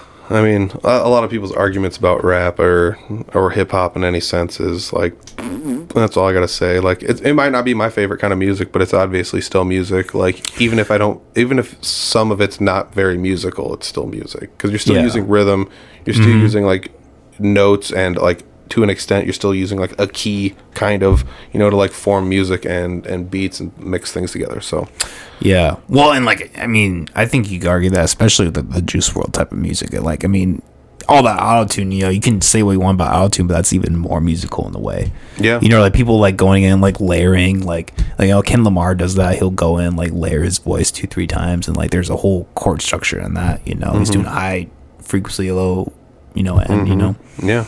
Yeah, I mean, it's just different. Yeah, I mean that's what it is. I mean, like, the world was better when everyone got along. When when rap and rock mixed together. You had Aerosmith and Run DMC. But dude, like 3 years of that happened or whatever. My favorite was Public Enemy and Anthrax. I never heard that. Oh my gosh, they're so awesome. I got a song called "Bring the Noise" that they did together. There's another song they did together, I believe, too. But yeah, love me some Public Enemy too. Like I said, the older stuff is what I enjoy more, and maybe it's me romanticizing it. But I enjoyed Tupac, but I never got so deep into it that I went off the deep end. But I was so intrigued by some of the beats for Tupac that I got into the bands that he was utilizing samples of. So Zapp and Roger would be one of the big ones. So I got super into that, and that's late 80s funk dance music, and it's so I from rap I actually started leaning into other things quite a bit, which is kind of fun to. That's kind of how my brain works, though. I'll enjoy something and I'll collect some information on it, and I'll be like, this part's interesting, let's go over here and see what's going on over here, and then you kind of start watching something else, or whatever. So I don't know, I think about that that you just go down it's almost like a Wikipedia rabbit hole, but of just things you're interested in, like music or TV shows or actors or whatever. And yeah, well, that's, I mean, you talk about Tupac, Dr. Dre produced for him, and that guy, people don't know this, he would sit down rock bands, a lot of guys that you probably like and listen to and talk about, it's, and that's kind of the beautiful thing about everything is especially hip hop, you find so many people who do so many different things, like the Wu-Tang Clan, RZA, he's literally directing movies and shit, he did the beats and he would rap. There's so many, I meet so many people that come through here that are just multi-talented, doing crazy shit. There's this guy, I really want to get him on. His name's Young Honey. He does every single facet of everything he does. He does the beats, he records himself, writes it, does the artwork, self-promotion, literally every single aspect. That's crazy. It's insane. And I mean, that's just a testament to technology too, what we can do. True. Yeah. I mean, to an extent, I do most of that stuff for Audible Farm. The one thing I left out of my hands was the artwork, but yeah. I mean, the sad thing, if anybody that follows the Audible Farm podcast knows, our graphic designer passed away recently, so that's... Oh, really? Yeah, that was last week. I did I don't know, whenever you have this out, but that's what it was? Yeah, that was the replay of that, so... Yeah, I'm sorry to hear that, man. Yeah, it's a sad deal, but it's just the way it goes, so... I don't know. I might just leave the graphics as they are and never ever change them again. I don't know. Damn. It's tough. It's gonna be tough to have anybody outdo him. He was great. So yeah. Wow. Rest in peace. Yeah, I used to recommend him out to people, but that's a sad deal. That's the way she goes. You have to bring this to a crashing halt, psychologically, and bring everyone to downer. But damn. Yeah. Well, on that note, this is in the couch. No, I'm just we are done. Yeah. I know that sourdough. That's good.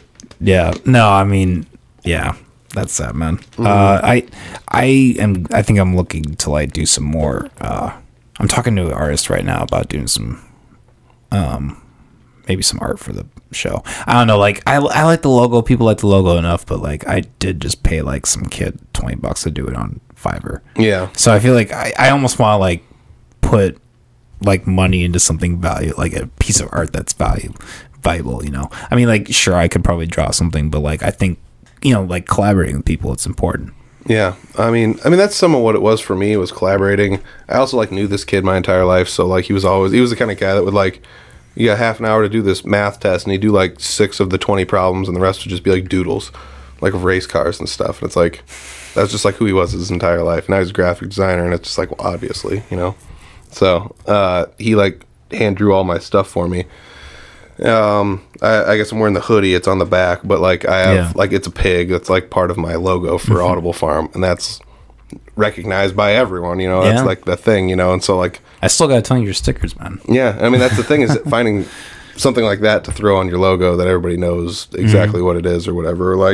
I stole that logo and made an Audible Farm shirt out of this logo, so AFP instead of NWO for anybody that's a pro wrestling fan. But like, that's where I got the idea for this, was like an old pro wrestling T-shirt. But he like hand drew this instead of like just copying the text off of like the font off the internet, because he's like, this will be more custom, it's hand drawn, etc. Wow. You know, so that's cool. Yeah, he was really into that kind of work. So it's gonna be tough to find somebody that's gonna be willing to do that.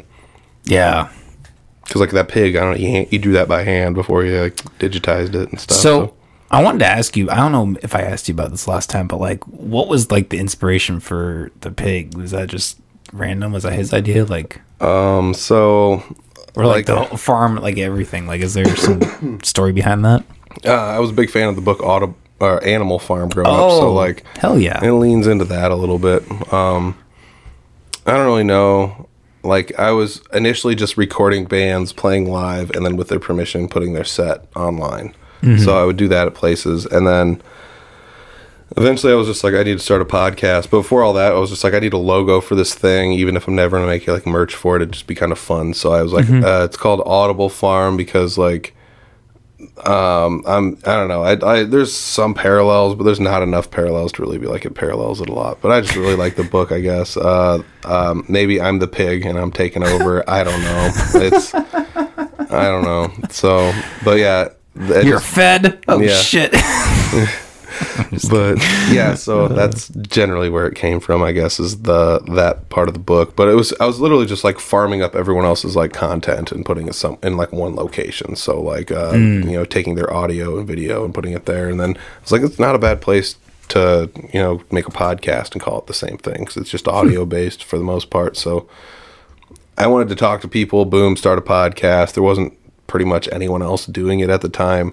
I found people doing radio shows about it, and so I kind of like interacted with them about like what they do and how they did it, etc. So I just never wanted to be tied down by the FCC, and I do know how to do a podcast. I know how to record things and do things, but I don't like, if you put me at a computer and a big mixer like in a radio station, like I'm not going to know what half the stuff does. So I don't want to go learn it. So I'm not worried about it, and so I'm not going to work for a radio station, and I don't want to edit things down so much that it has to go on. Like, I don't want to put that much time in it, I guess, unless it's really going to be a payout to it. But to be on the radio is tough. You know, you'd have to edit out, you know, profanity and keep it within their frame of what they want to discuss on their radio station. You probably have to put disclaimers on it. You probably have to have people start signing contracts. Then you got to go find people to sponsor you, because you have to pay the radio for radio time. Like, that's how that's going to initially work usually. You have to be like, do you have an hour on a Sunday at night, you know, like 11 o'clock that I can buy from you, and so I can put this pot, you know, if they, yeah, I don't know. So I'm not going to like make a show and put it anywhere, but I kind of interacted with them to figure out what would be a nice way to do this. And then I just took everyone else's formula where it's like copy Joe Rogan and go, you know, so, and I mean, well, that's the beauty of podcasts. You know, you don't need the radio station. No. I mean, there obviously there's benefits, but I think over time that's going to decrease. You know, things are just becoming more independent. We're able to do what we do, and you know, have plenty, you know, recognizable. You know, we're both small comparatively to Joe Rogan, but we're getting there. You know, we're working. What's the statistic? I think it's only like 1% podcasts make it past 20 episodes, and then like the top 20% of that is like they're doing it, you know, weekly, like consistently. Like, it's such a, like, they say there's a million podcasts, but like the actual amount of podcasts that are actually doing things is so tiny. Yeah, I can't remember the original stat I heard was like if you count every podcast that was made in America, like throughout the course of all time, every person in America right now, like 1 out of every 4 would have a podcast. But that includes like all the defunct podcasts and all the like the ones that put out like 3 episodes a year or whatever, you know. Yeah. So, all that stuff, it included that too, so you got to think about that. But like, yeah, that's the unfortunate thing about it. It's like any jackass can have a laptop in their bedroom or like, their basement and do podcasts. Like me. Like me, man. I've been a jackass on the internet for about 3 or 4 years now. Well, yeah, but I mean, you have 100 coming up 174 episodes to back you up. Yeah. I mean, you cleared 100. I feel like 100 is the big hurdle. Exactly. I've been saying that forever. Like, I feel like when you get 3 digits, that's when you have some balls as a producer or a podcaster, I should say. You know? Yeah. I mean, I like to think about this regardless too. Like, imagine, I'm just throwing this out as like random stats. You do an episode a week. That's an hour long every week. You know, so that's like what, 50 hours, and it's you and a guest. So you're probably talking half the time. So there's 25 hours, like a one full day of you talking on the internet, like every year going out there. So like when you cleared 100 episodes, that's 50 hours. That's 2 days of you talking now on the internet. So that's pretty wild to think about, like those kind of stats. And it's also weird to think like friggin' people are listening to this. Like, you know, like it's wild, because I'm sure I feel like every time you do an episode, new people listen, and then new people keep listening, you know? So you end up with that, even if it's a small number every single time. So you end up with this weird, like, slowly growing community of people that know what you're doing and kind of want to get involved. And you just have to keep going. You have to keep going. And 100, I feel like, is just such a big number for so many people. I didn't do anything fun for 100 though. Like I didn't throw a party. I wasn't like happy at 100th episode or nothing. It was just regular episode.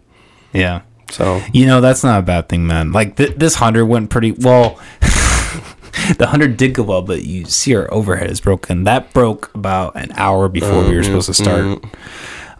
Every milestone, I feel like 25, 50, 70, like those were like, I feel like just like for technical difficulties or whatever, like coming up to those episodes, it's like, you know, a moment, like 25, 70, you know, and it's like it disappoints you. So yeah, I feel that, like eventually you just get to the point where it's just like, you know, it's just a number, you know, it's just an episode. So I don't want to grill you about stuff, but like, go for it. So I'm no book. I think about, like, when I do the podcast, every episode I get better and better at interviewing people, talking to people, staying on task, leading into the next conversation, and things like that. And I get worse. No. but you've been getting worse. What's the deal with that? No, I like to think about, like, some weeks I don't have the passion to do podcast episodes as much as others, or like certain guests might not pique my interest as much as others. Yeah, I still always find a way to pull it out. I still find a way to, like, be as professional as possible. But, like, does that ever happen to you? And what's your thought process on that? Like, this is nothing more than a runaway hobby. Why do I have to, like, treat this like a freaking business? You know, because that's kind of where my brain goes every now and then, and it almost like turns me into like burnout mode, where I'm just like, I don't really know if I want to keep doing this, because I've been doing it for so long. I like make almost no money doing it. Like, I do sell T-shirts and things like that, but the cost, you probably make more money than I do, honestly. But the cost of driving everywhere, plus my time of doing all this stuff, and then sacrificing, you know, I could be doing literally anything else, etc. You know, free time's priceless. I'm not making any money doing this, you know. So it is more or less nothing more than like a charity case for everybody. But it is, I don't know. Do you ever go through any of those emotions or feelings while you're like, trying to schedule this out and do this? Yes, I've always said, like, I feel like a crazy person doing this. Like, I feel like you, like, I mean, because you kind of like travel. I mean, well, because you don't have like guests over your place like every weekend. Not often. Like that's pretty much been like, I think you have to be a crazy person to do that, to have complete strangers in your house every weekend. Yeah, like different, like. Molly is I grill her on the show and everything in real life, but she's great. She's you know, her like running everything is like a big key that, you know, but, and also like an emotional like thing. Like I don't think I could just like, I mean, obviously we're doing this right now, but like having her there is really important. But yeah, I mean, I guess ultimately it's the grind. Yeah. Like I think about like all the content that I listen to and all the content that I watch. And like, I feel like if you want to really do the podcasting thing, you have to put out an episode every week. Yeah. Not that people that don't do that aren't legitimate podcasts, but if you want to get to that point that those big podcasts, like, you know, Two Bears, One Cave, Confused Breakfast, you know, like if you want to get to that point, you have to do an episode once a week. Yeah. I mean, I feel like that's the one thing that's been like my saving grace. I've only ever missed 1 week ever, and that was the week I was sick. Yeah, I mean, that means something, man. I had a lot of people message me and tell me how we, like, not like mad at me, but how upset they were that they didn't have an episode to listen to. And I was like, I was just like, dude, I'm sorry. I don't even have the energy to sit at a computer and like throw together a replay. Like I just can't. Like, sorry. Like, just go find an old episode. Like, I think that was my post too. Like, go through the back catalog and find something that you skipped. You know, like, I'm sorry. Go listen to McAllister. Yeah. Oh man, but I mean, there's not like you said earlier in the episode, there's not many people out there doing what we're doing, especially not on like the consistency that we're doing.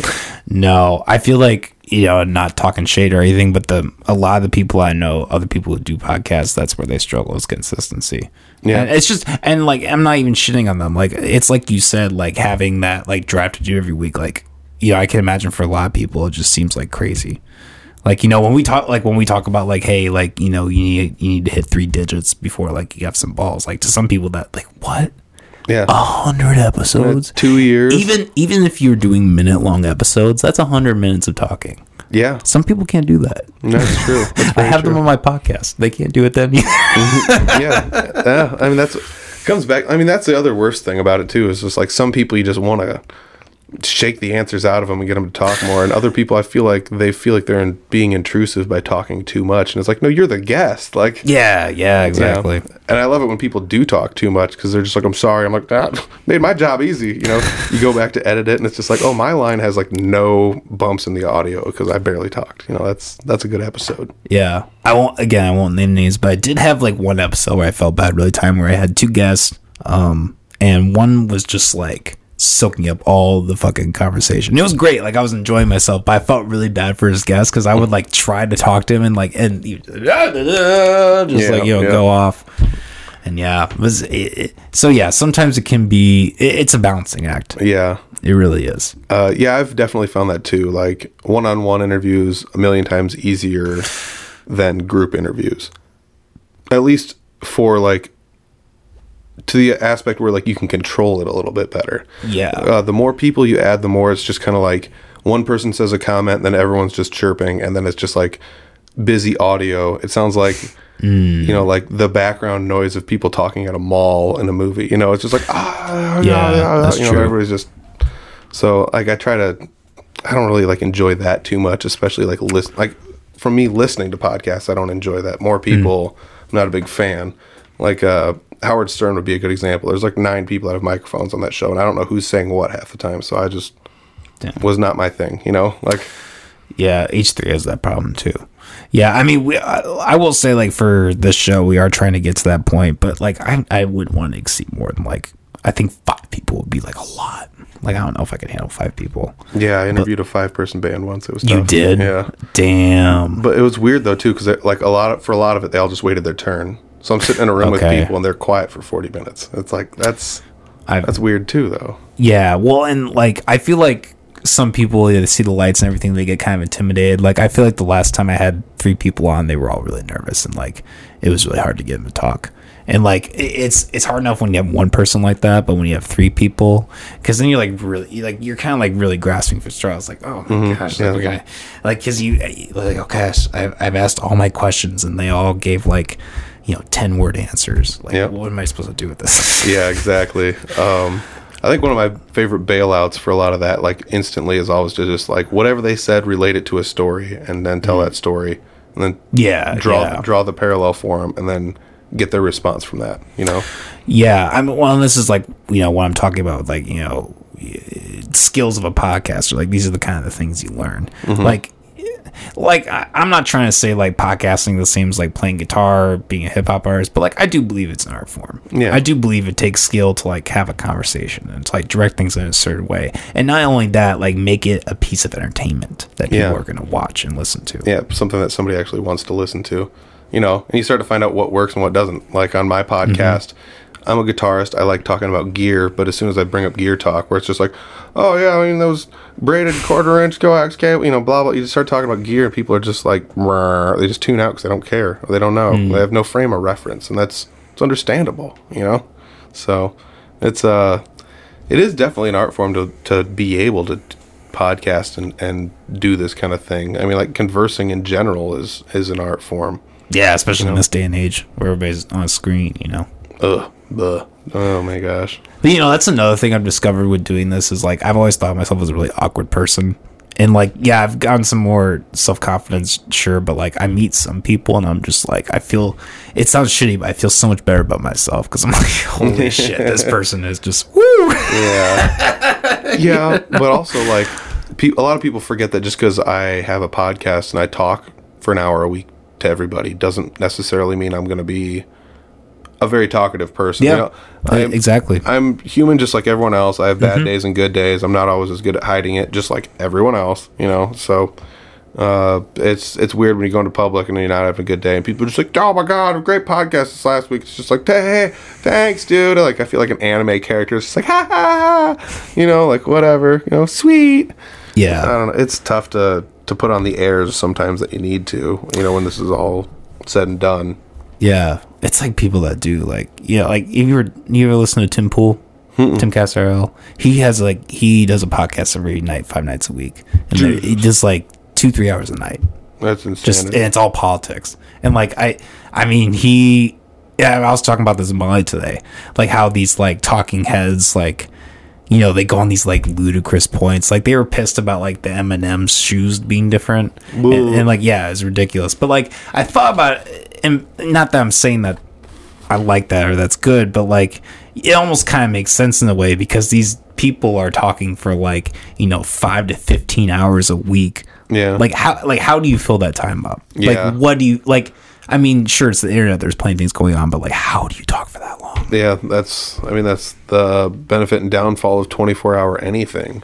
Yeah. Like 24-hour news, same deal. 24-hour sports, same deal. I mean, like, is Tom Brady gonna do it again this year? I don't know. It's just like, oh my gosh, I don't want to hear any more of this talk. Like in the off season, there's like an NFL Network where they got to fill up how many hours a day with that bull crap in the off season.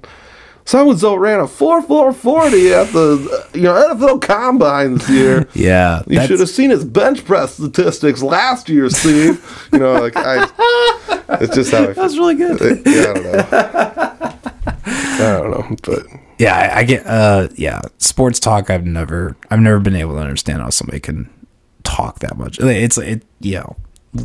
Understand. I've understood that less than like podcasts. It's like, how can people talk that long for about that? I don't know. That's just me. I'm a big pro wrestling fan, so my opinion is definitely probably null and void when it comes down to that, because it's just like I watch people fake fight in their underwear sometimes, so whatever. Yeah. Peter, we're at the 2-hour mark, man. Oh geez, I didn't even look at my watch. That's crazy. Yeah.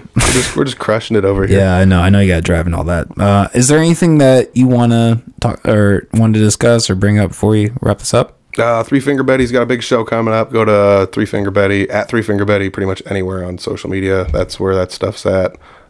Check out Jesse Wilson Music. That's pretty much what all of his social media is. Check out Audible Farm.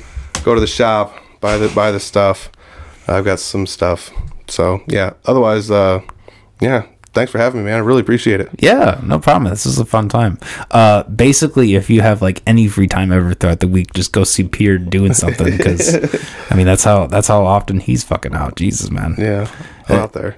Yeah, fucking impressive, man. I love everything you're doing. It's Thanks. awesome. Thank you very much. Appreciate Peter, it. It's been a good one. Good to see you. All right. Peace out, everybody. We'll see you in the other end. Have a good one.